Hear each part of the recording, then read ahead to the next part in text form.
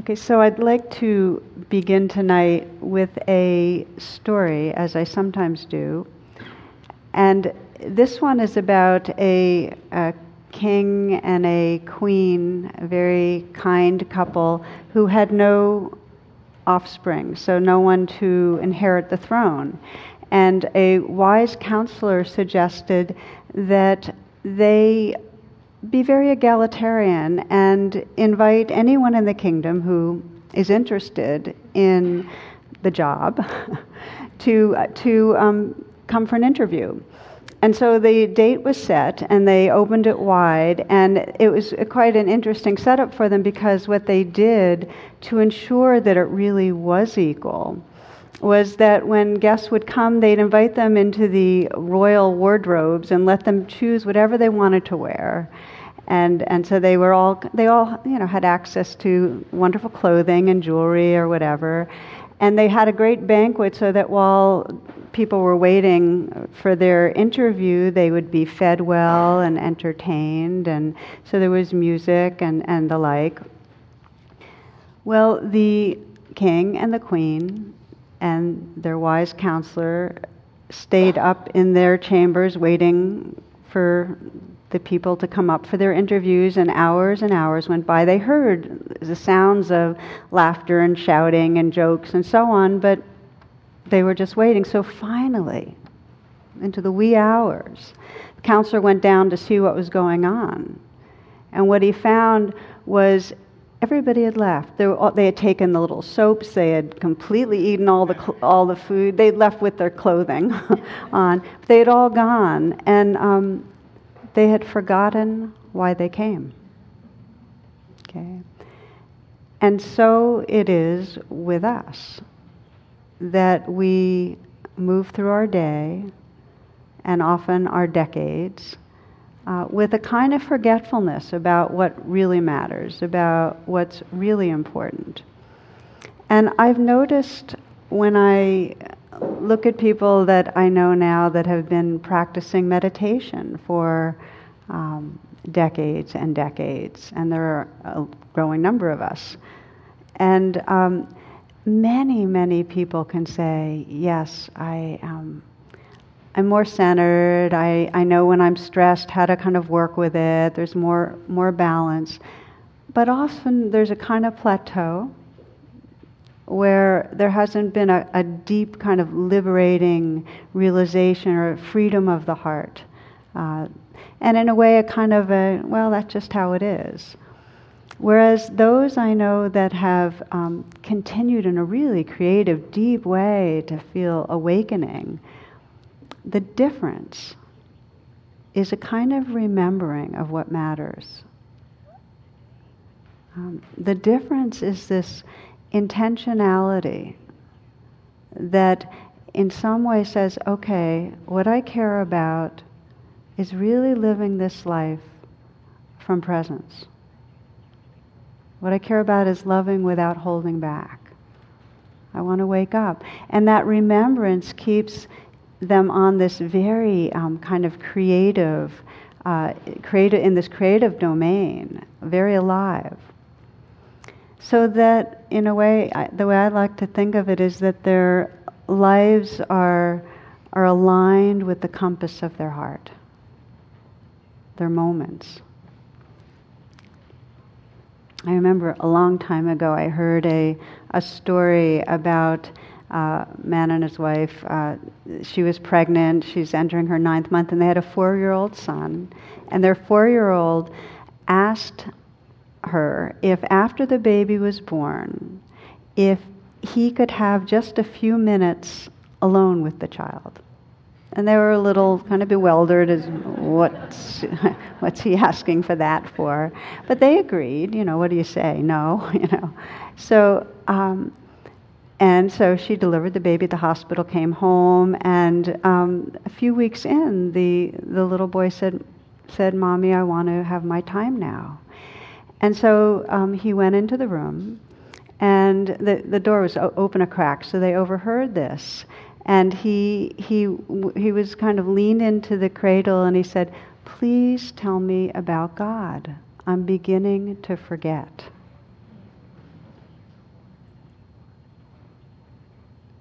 The Buddha taught that our entire life experience arises from the tip of intention. That what we're intending, when we're remembering what matters, actually creates the felt sense of the moment. And that the more moments that we're remembering what matters, the more our life is aligned with the compass of our heart. Our words, our actions, how we are with each other. So I'd like to look more closely at what makes conscious intention so important. And I'll use the word karma, which is really the law of cause and effect, and say, what we sow is what we reap. And that our past actions create our current lived experience. And the most significant energy we sow is our intention.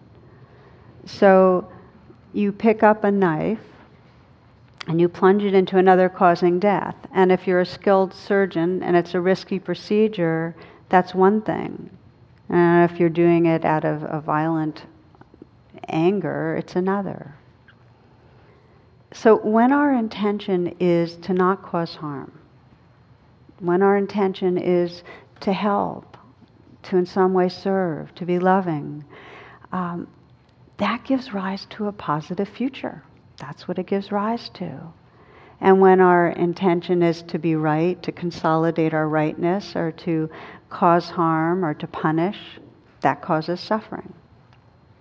So I want to kind of break this down a bit of how it actually happens that we have these intentions form and how they unroll in our life. And we begin with Buddhist psychology, which says, that what our intention is going to determine what we're paying attention to. What your intention is going to determine what you're paying attention to. Remember, in other talks I've described the reducing valve of the brain, how there's this massive amount there's the totality of the universe of information, and to survive, our brain kind of has to reduce all that down so that we're kind of operating off a trickle. And what do we choose to operate off of? Well, for survival purposes, we have to, pay attention to certain things, and what we think about shapes things. Where our attention goes, energy flows. So when a pickpocket sees a saint, they say in India, that pickpocket sees the saint's pocket, right? I mean, that's one of the most simplistic ones. When our intention is to protect ourselves, to enhance ourselves, there's a certain narrowing of the field. The reducing valve has narrowed us.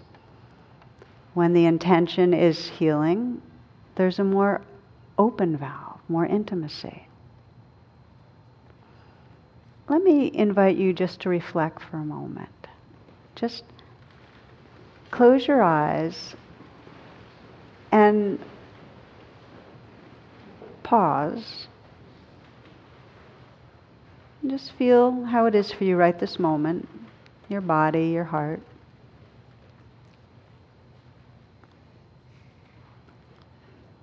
And reflect on the word trouble. Just let the word trouble come to the mind. Notice what happens.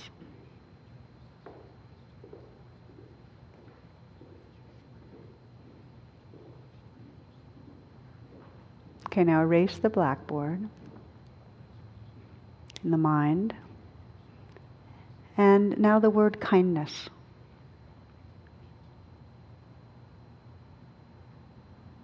Two thoughts just kind of plucked out of thin air. And sense how your body's affected. Can you sense the power of thoughts to affect your whole system? If you'd like, you can open your eyes. But just to consider, what is the theme or the tone of the thoughts that you regularly have in your mind? What's your cocoon of familiar thoughts like? What do you think about regularly? Many of you now are familiar with the term that neurons that fire together wire together. That the more we think certain thoughts, the more it creates a kind of a neural pattern that then in turn keeps us in a certain kind of biochemistry that then in turn generates more thoughts. So in Buddhist psychology, before every thought, there's an intention.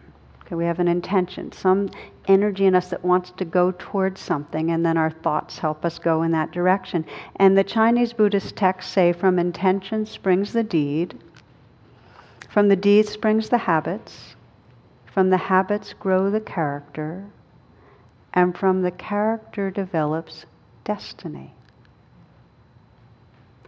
So the intention that you're living with in any moment, the intention to do harm, the intention to help, will create the thoughts and the actions and ultimately what's called destiny, the patterns that actually define your life experience.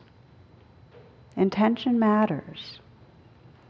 Now, we move around through the day and our intentions are largely unconscious. We might get hits of, oh, I'm wanting this or I'm wanting that, but we're not so aware when we're speaking with someone of, oh, my intention right now is really because I want your approval, or my intention is to prove such and such. We're not usually consciously aware. So I like taking just a few moments to name some of the domains, the typical domains that our intentions arise from. So really, in that sincerity that I know we have to wake up, that wholeheartedness, we can begin to actually in our day slow it down and say, okay, so what's the intention that actually is creating my body state, my thoughts, my actions, my life? So some of the ones that are primary, if we really think about it, survival and the basic primal fears and craving are always going to be layered in there. Our intentions are marbled.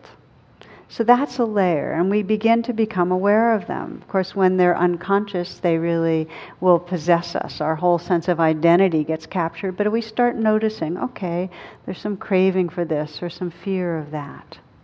But we start looking more closely at these domains, and we find that each of them, when we're not aware of our intention, they reinforce the sense of an insecure and offended self.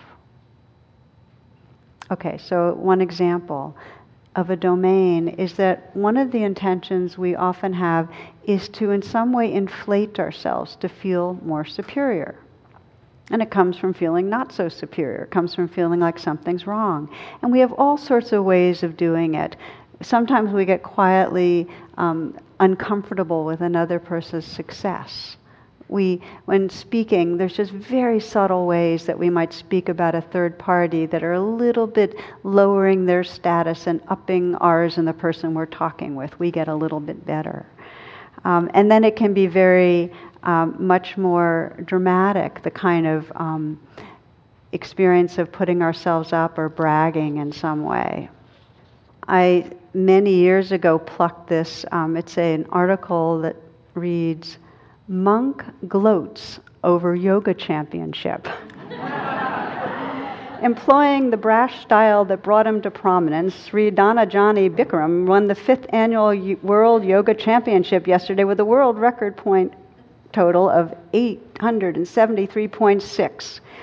"I am the serenest," Bikram shouted to the estimated crowd of 20,000 yoga fans while vigorously pumping his fists. "No one is serener than Sri Dhanajani Bikram. I am the greatest monk of all time."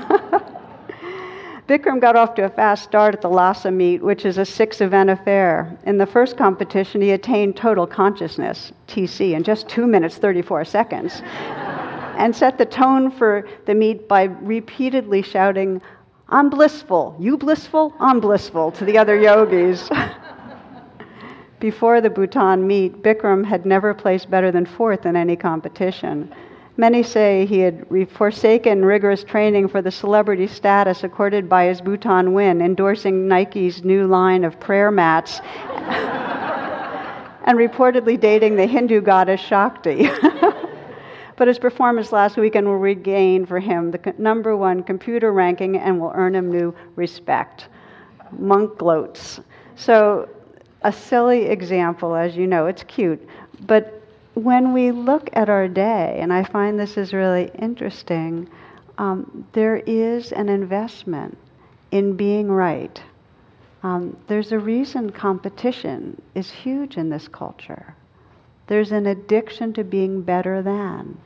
And there's a continual assessment of where we stand in regards to other people.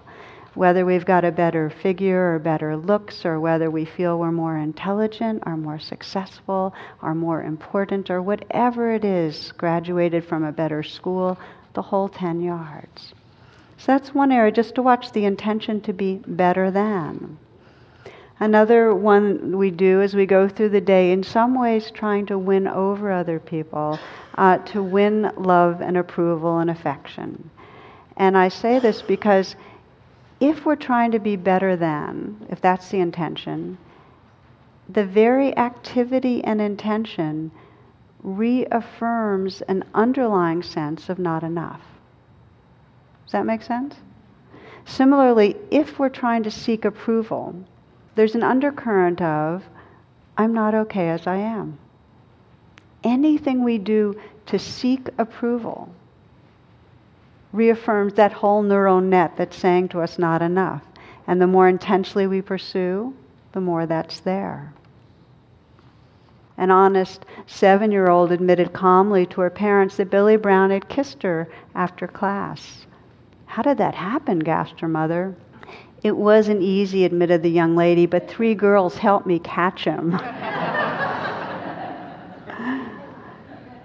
So we have that intention, and you might even, we explored this at the Relationships Day long, you might sense for yourself when that's your intent.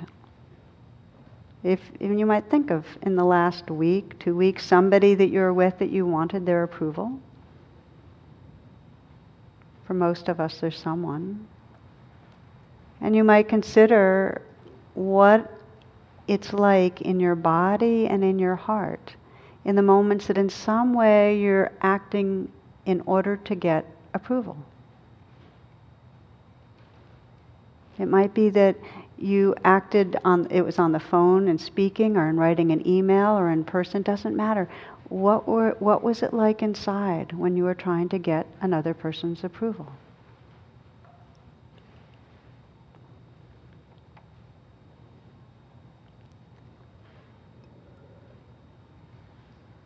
What we find is that rather than that openness, because when there's an open valve of the mind, the body is more open, there's a contraction. When we're narrowly fixated on getting approval, when that's our intention, it's coming from the place in us that's not enough.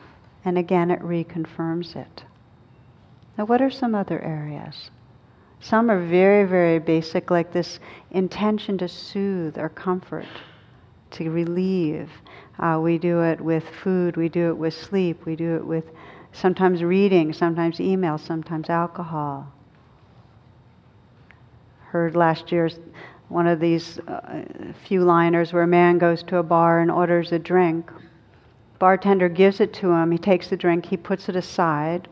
He orders another one. The bartender gives him that drink, and he immediately drinks it. And bartender says, "What gives?" And the guy's response is, "Well, I go to AA meetings, and what I hear regularly is, stay away from that first drink. That's that's the one that causes trouble, you know."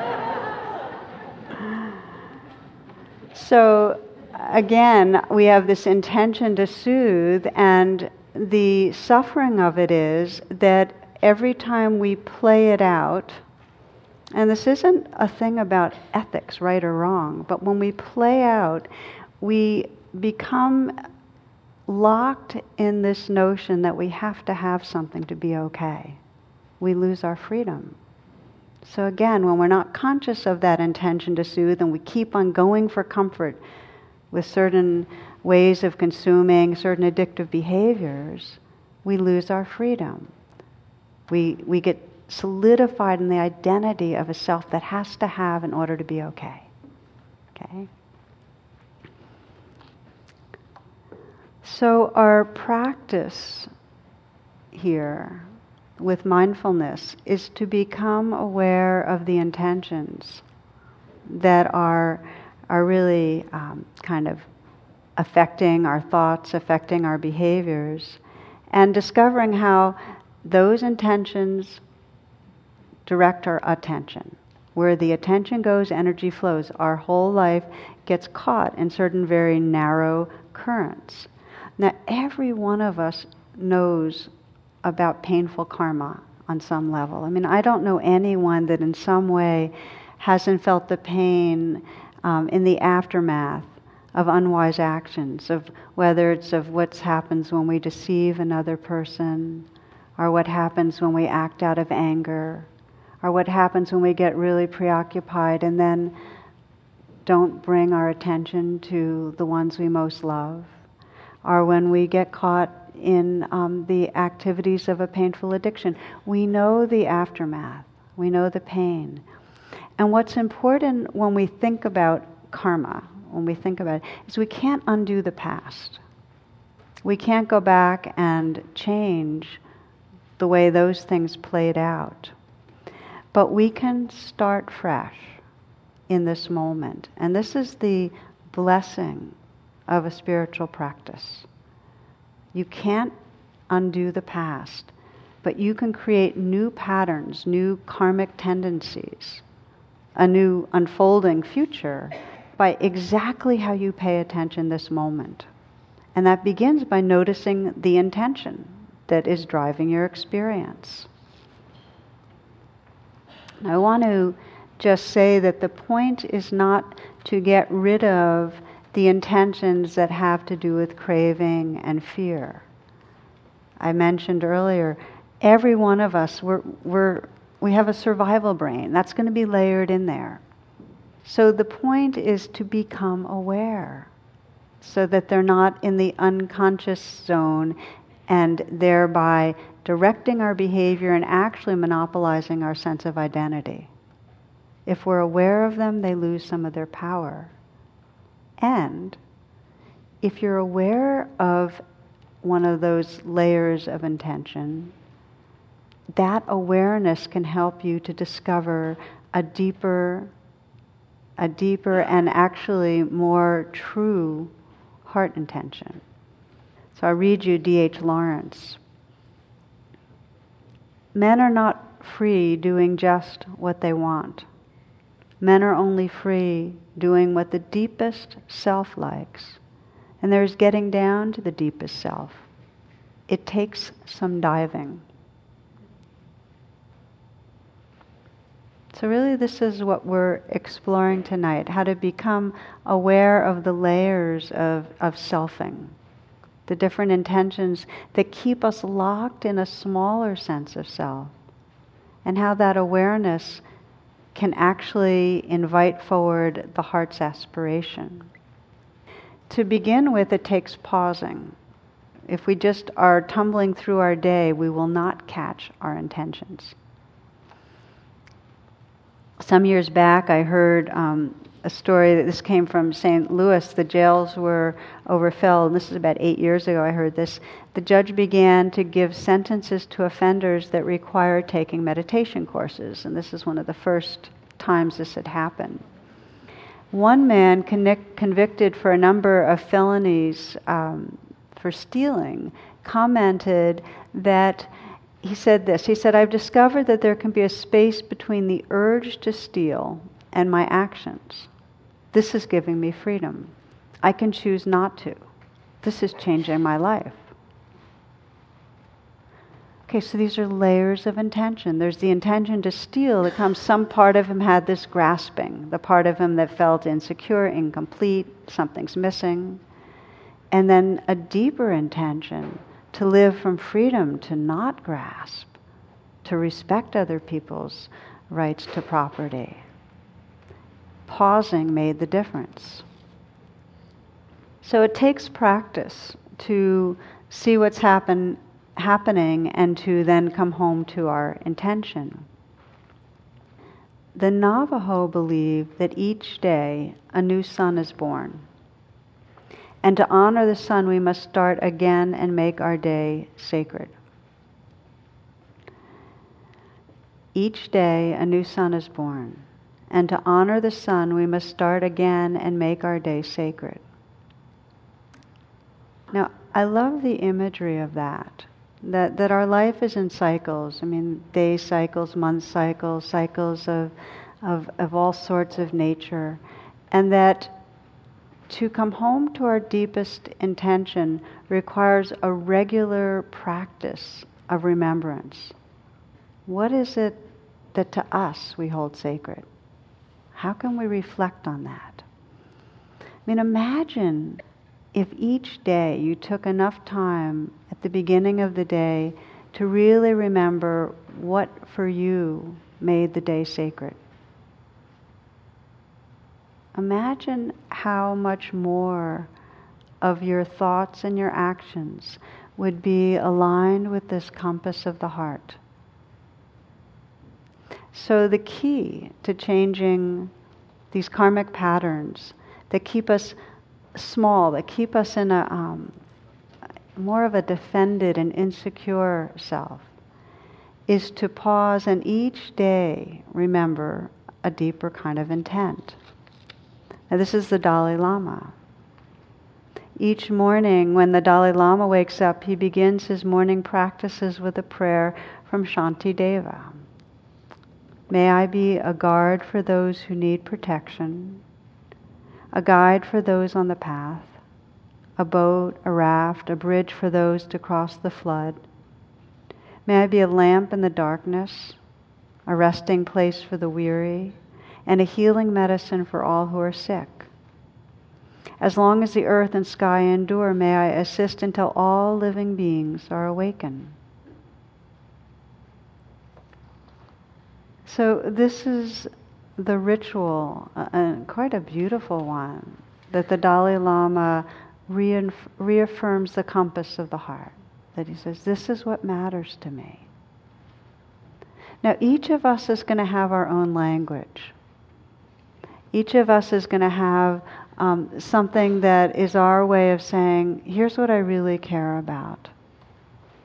The more moments that you remember what you care about, the more that will create the patterning of your life. So I'm going to explore this with you in 3 parts, how we can bring alive our true intention or our true aspiration, how we can cultivate an informal practice, and then how do we access it when we're in the streets, when things are going wild for us, okay? And to say that in formal practice, there's 2 elements, and one is, much as we do here at the beginning of our meditations, we pause and we listen to our hearts. For those of you that don't have that as a regular practice, if you decided each day to take some few moments, and the beginning of the day is a good time, to just pause, and you have to get somewhat quiet, because if at first you say, okay, what's my intention, you're going to hear a lot of static. And then if you start getting quiet, what'll come through is some very familiar intention, something that's a little bit canned. Do you know what I mean? You've already told yourself that for a while. If you keep listening and keep present, in that presence the heart gets more sincere. There's a kind of softening, a loosening, an opening, a kind of moisturizing of the heart, so that it gets quieter and you're starting to listen, and then there is a kind of innocence where what you care about is coming through in a more pure way. Okay? So that's the practice of establishing a formal intention or aspiration. Take some moments. Get quiet enough so that you're really listening, and ask yourself, what most matters? I often use that line from, I think it's Suzuki Roshi, I'm not sure, where he said that the most important thing is remembering the most important thing, right? And it's so true. When we're remembering what's most important, we're actually coming home to who we are. What's most important to you is who you are, is the awareness and the love that is who you are. So that's the beginning of using formal practices, that we actually set aside time to intentionally contact our intention, to meditate on it, to listen to our heart, to perhaps whisper it as a prayer. Experiment. Find out what way of meditating on aspiration actually has it resonating as this is alive and real for me. The second part is practicing, as we do here, this regular, how do we pay attention mindfully moment to moment? What happens is, in formal meditation practice, you're learning the art of waking up from trance. The same thing that happens through the day, we go into a trance and hopefully we come out of it and go, oh yeah, smell the roses. Well, in a meditation, in a micro handful of moments, we're practicing falling asleep and waking up over and over again. And there's no problem that your mind drifts. In fact, the fact that your mind goes off is just a chance to practice noticing, oh, off in a virtual reality, come back. Come here. And what are we coming back to? Initially we come back, and because our attention is used to it, we come back and land on, oh, this breath, or this sound, or this feeling. But we can deepen our attention. We can come back and notice that's in the foreground, but also become aware of the presence itself that's here.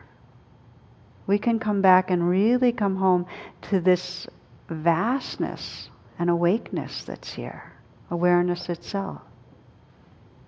We can take refuge in awareness. So meditation practice is training in homecoming, in noticing we've left and going, oh, come back to what matters, to this moment, to this heart, and to this awake, open stillness. That's our very deepest nature. Come back. How does that help us?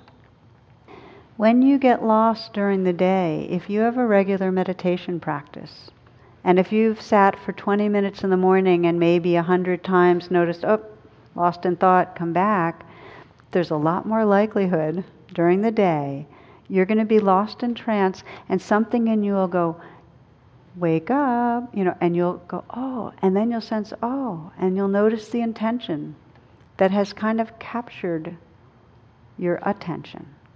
You'll notice, oh, I've been often craving, I've been pursuing a fantasy, or oh, I've been resisting, I've been angry, I've been attacking. You'll notice it, and you'll have, like that felon, you'll have a pause that has the opportunity of a different choice.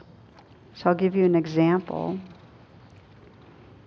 So as I like to do, this is an example of one woman who had been meditating for probably 8-9 years. So she was a long-time meditator, relatively speaking.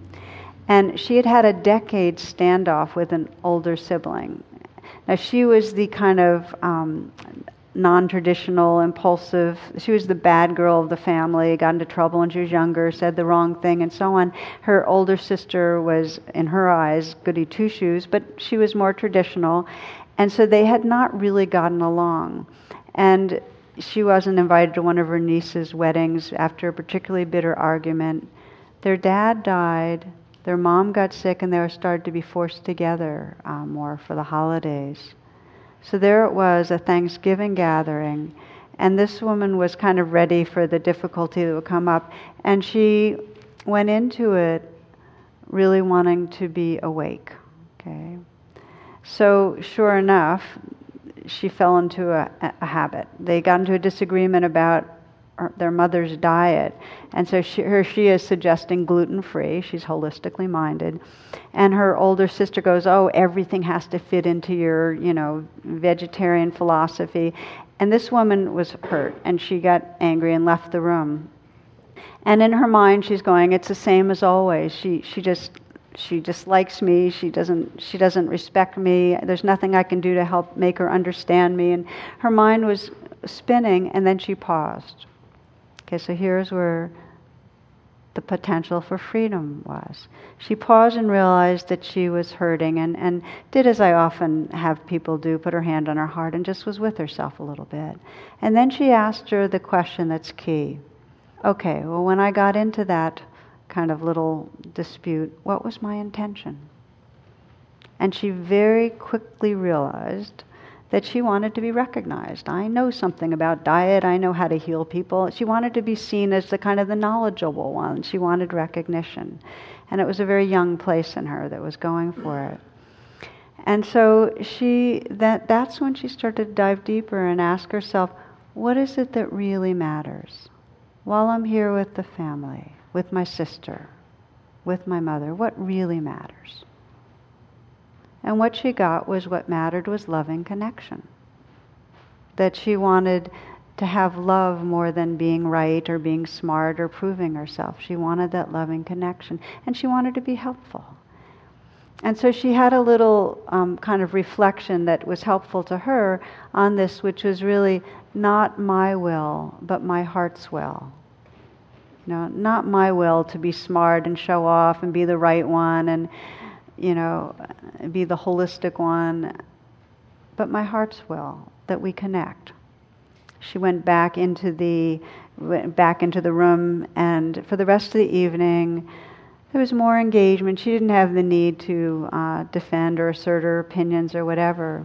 A couple months later, they're together for Hanukkah. There's more ease. They kind of laughed together over an old family story, and later that night her sister told her that she was having a tough time with her teenage son, and for the first time something shifted. She actually thanked her for being such a good listening shoulder for her. What had shifted? What happened? This is the possibility of changing karmic patterns. We redo over and over again because we stay with the intentions that are the shallower but more familiar ones. Prove myself, defend myself, be better than. Okay? And for her, this capacity to feel the pain in that, the capacity to pause and say, okay, so what is my intention? And then what's the intention that most matters? Shifted the entire dynamic of a relationship. So for each of us, and we're going to practice in a few minutes, but for each of us, to the degree that we're in relationships that we can ask ourselves, well, what's between me and really feeling loving and open and present, we're going to find that we're caught in some habitual intentions that narrow us, that narrow our attention, that keep us from that freedom. And it's a powerful inquiry to begin to say, can I pause? Can I move from my will, from the ego's intentions to the heart's intentions? Can I do that? And that's what's possible for each of us. Now, one of the reflections that most catalyzes that shift is the reflection on impermanence. To the degree that you remember impermanence, that this is fleeting, we don't have that much time, you're going to go much more quickly to, I'd rather have love here than be right. You just will. If you're with somebody that's dying, nobody cares in the past who won what argument, right? It just doesn't matter. We remember what matters in the face of impermanence. I remember when my son Narayan was, I think, in 3rd grade, he went to this Washington Waldorf school here, and one of his classmates was in a car accident with her father and was killed. And I remember over the next weeks watching parents with their children and the cherishing, the remembrance of, oh my God, you're alive and I love you. That's all that mattered. That doesn't mean that we don't, have to create the boundaries and do our thing, but we do not get waylaid by the shallower intentions when we're remembering impermanence. I got a woman, Allison Ballantyne, a pediatrician, educator, gave a commencement talk a couple of months ago, I guess. And she shared about this tendency we have to move through life sensing not enough time, I'm on my way somewhere else, and forget. And I wanted to read you because she sent it to me. She is part of our larger community that is part of, listens to the podcast, is part of these, practicing these practices and teachings. And so here's what she shared in her commencement talk. She said, we become so accustomed to life on the hamster wheel of achievement and approval that we just forget. We scamper on, chasing the ephemeral promises of someday I'll, or if only. This is the way we've been conditioned. College looks forward to medical school to residency to whatever lies beyond. What comes next becomes more important than what is here. Growing up, I learned a hard lesson about how the hamster wheel can cheat us. My father was a pediatric surgeon with a tremendous enthusiasm and drive to succeed that encompassed his work, his family, and his friendships. He was a huge influence in my life. He taught me the value of hard work and the satisfaction of a job done right. But on a winter day when he was driving home from the hospital where he worked, his car slid on a patch of black ice, hitting a telephone pole on the driver's side, killing him instantly. He was 48 and I was 18. That was obviously many years ago, and the alchemy that occurs as we age has been good to me. Through that alchemy, this loss has come to mean something more, something good. It serves as a reminder that I cannot live my life on the hamster wheel waiting for someday, or if only I.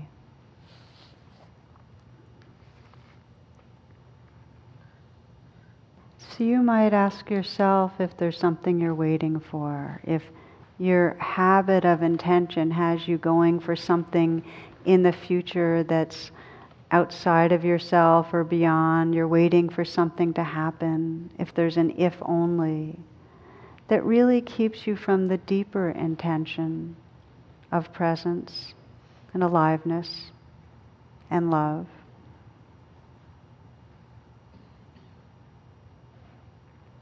I remember hearing about Aldous Huxley as he was dying. Aldous Huxley is one of my heroes, and as he was dying, he had people kind of sitting around him, and he died of throat cancer, so he couldn't speak very loudly. But one of the people there, I guess that he had mentored, asked him if anything he wanted to really share about what really most matters about this life.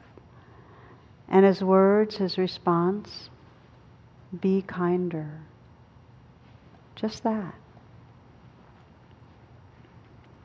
So we get this teaching that impermanence can wake us up and keep us more with that compass of the heart. In the Carlos Castaneda books, it's death as an advisor. So the same teaching is really the spiritual transmission of every wise path. The same teaching. To not wait. You don't have to wait until you get the diagnosis or you're with someone else that you thought had much longer, or your children have all of a sudden leaving home. Just don't wait. That one of the key practices on the spiritual path is this mindfulness of intention. That it's a given that we're going to go into trance and get hijacked some. That's, for most of us, it's a given. Most of us get caught. That's okay. The practice is to, in a formal way every day, if you can at the beginning of the day or at some point, just remind yourself of what matters. Take some time to practice regular meditation because it'll just give you the knack of waking up out of trance more. And then through the day, when you remember, pause. What's my intention right now? What's my deepest intention? So let's practice a little. Let's just take the last few minutes to explore this together.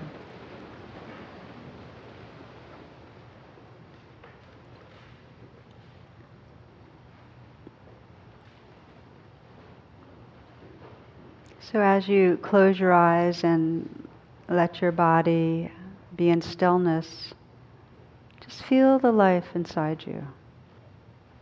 Come into contact with the life of the moment. You might be aware of the inflow and outflow of your breath.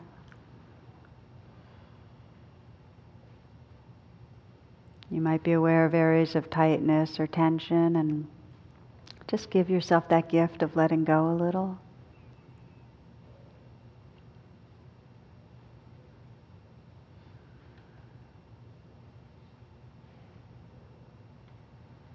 And as you're arriving in this presence, the reflection is, if these were the last few moments of your life, if you're at the end of your life looking back, what is it that would most matter? In your relationships with others, with your most close circle of others, with others that matter to you. What are the qualities of presence, of attention, of heart that would matter?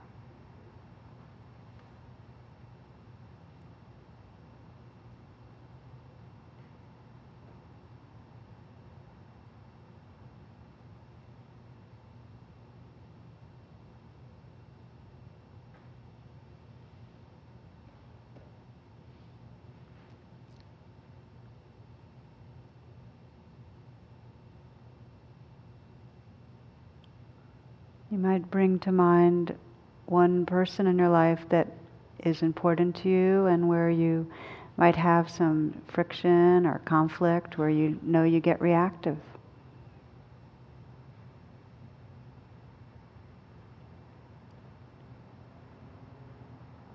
And just take some moments to bring yourself to a past encounter where something got triggered off.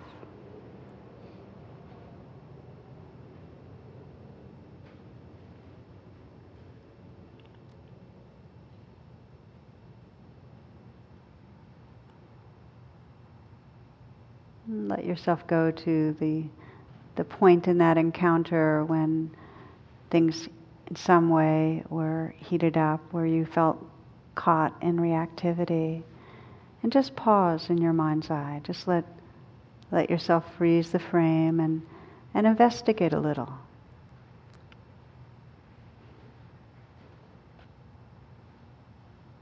Investigate what's going on. You might ask yourself, really, what in this reactivity, what's really the intention, the maybe fear-driven or craving-driven, or what's the intention there? What are you trying to have happen? Are you trying to prove something? Are you trying to regain power? Are you trying to protect yourself in some way? Trying to be seen, to get approval, to get back? What's the intention?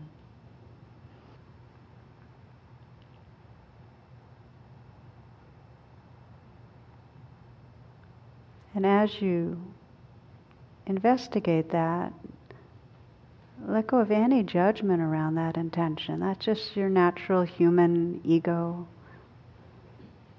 We all have these intentions. So to regard that and regard the need behind that intent as with a real kindness. It's very hard to find your deepest intention if you're in some way judging these ego needs. So be very kind, very forgiving. This is my will, the ego's will. And as you feel able, just sense deeper, what is your deepest intention? What's your heart's will? What do you really wish?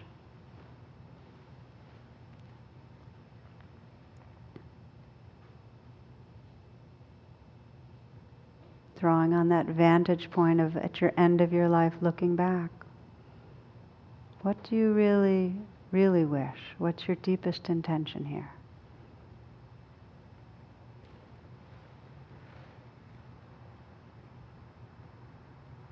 And can you imagine letting this be the compass of your heart?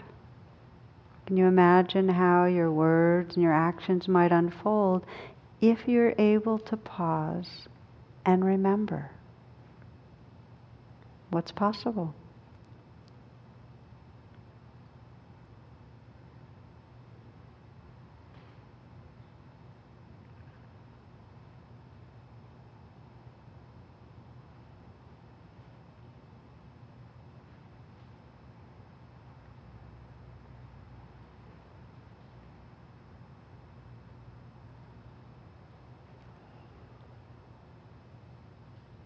We'll close this reflection with a metta or loving kindness reflection, which begins by offering your own being whatever prayer you'd like to right now, whatever wish.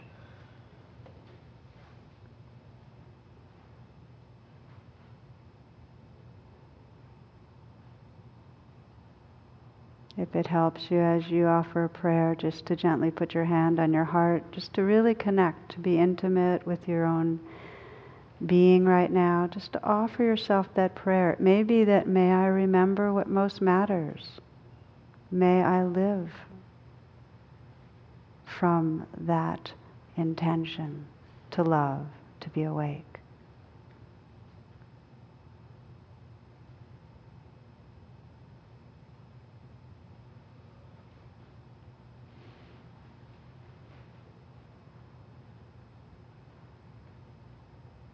And then we end together as community, a far-flung community, with our prayer for all beings, that all beings everywhere might come into the presence that allows them to remember their heart, that allows them to remember their deepest aspiration, that all beings everywhere might live their lives from loving presence, that all beings everywhere might awaken and be free. Namaste.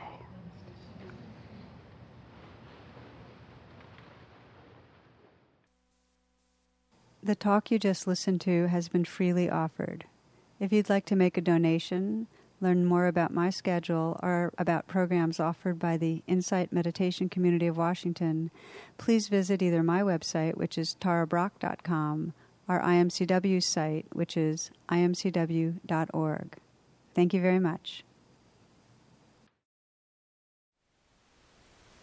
Thank you for listening.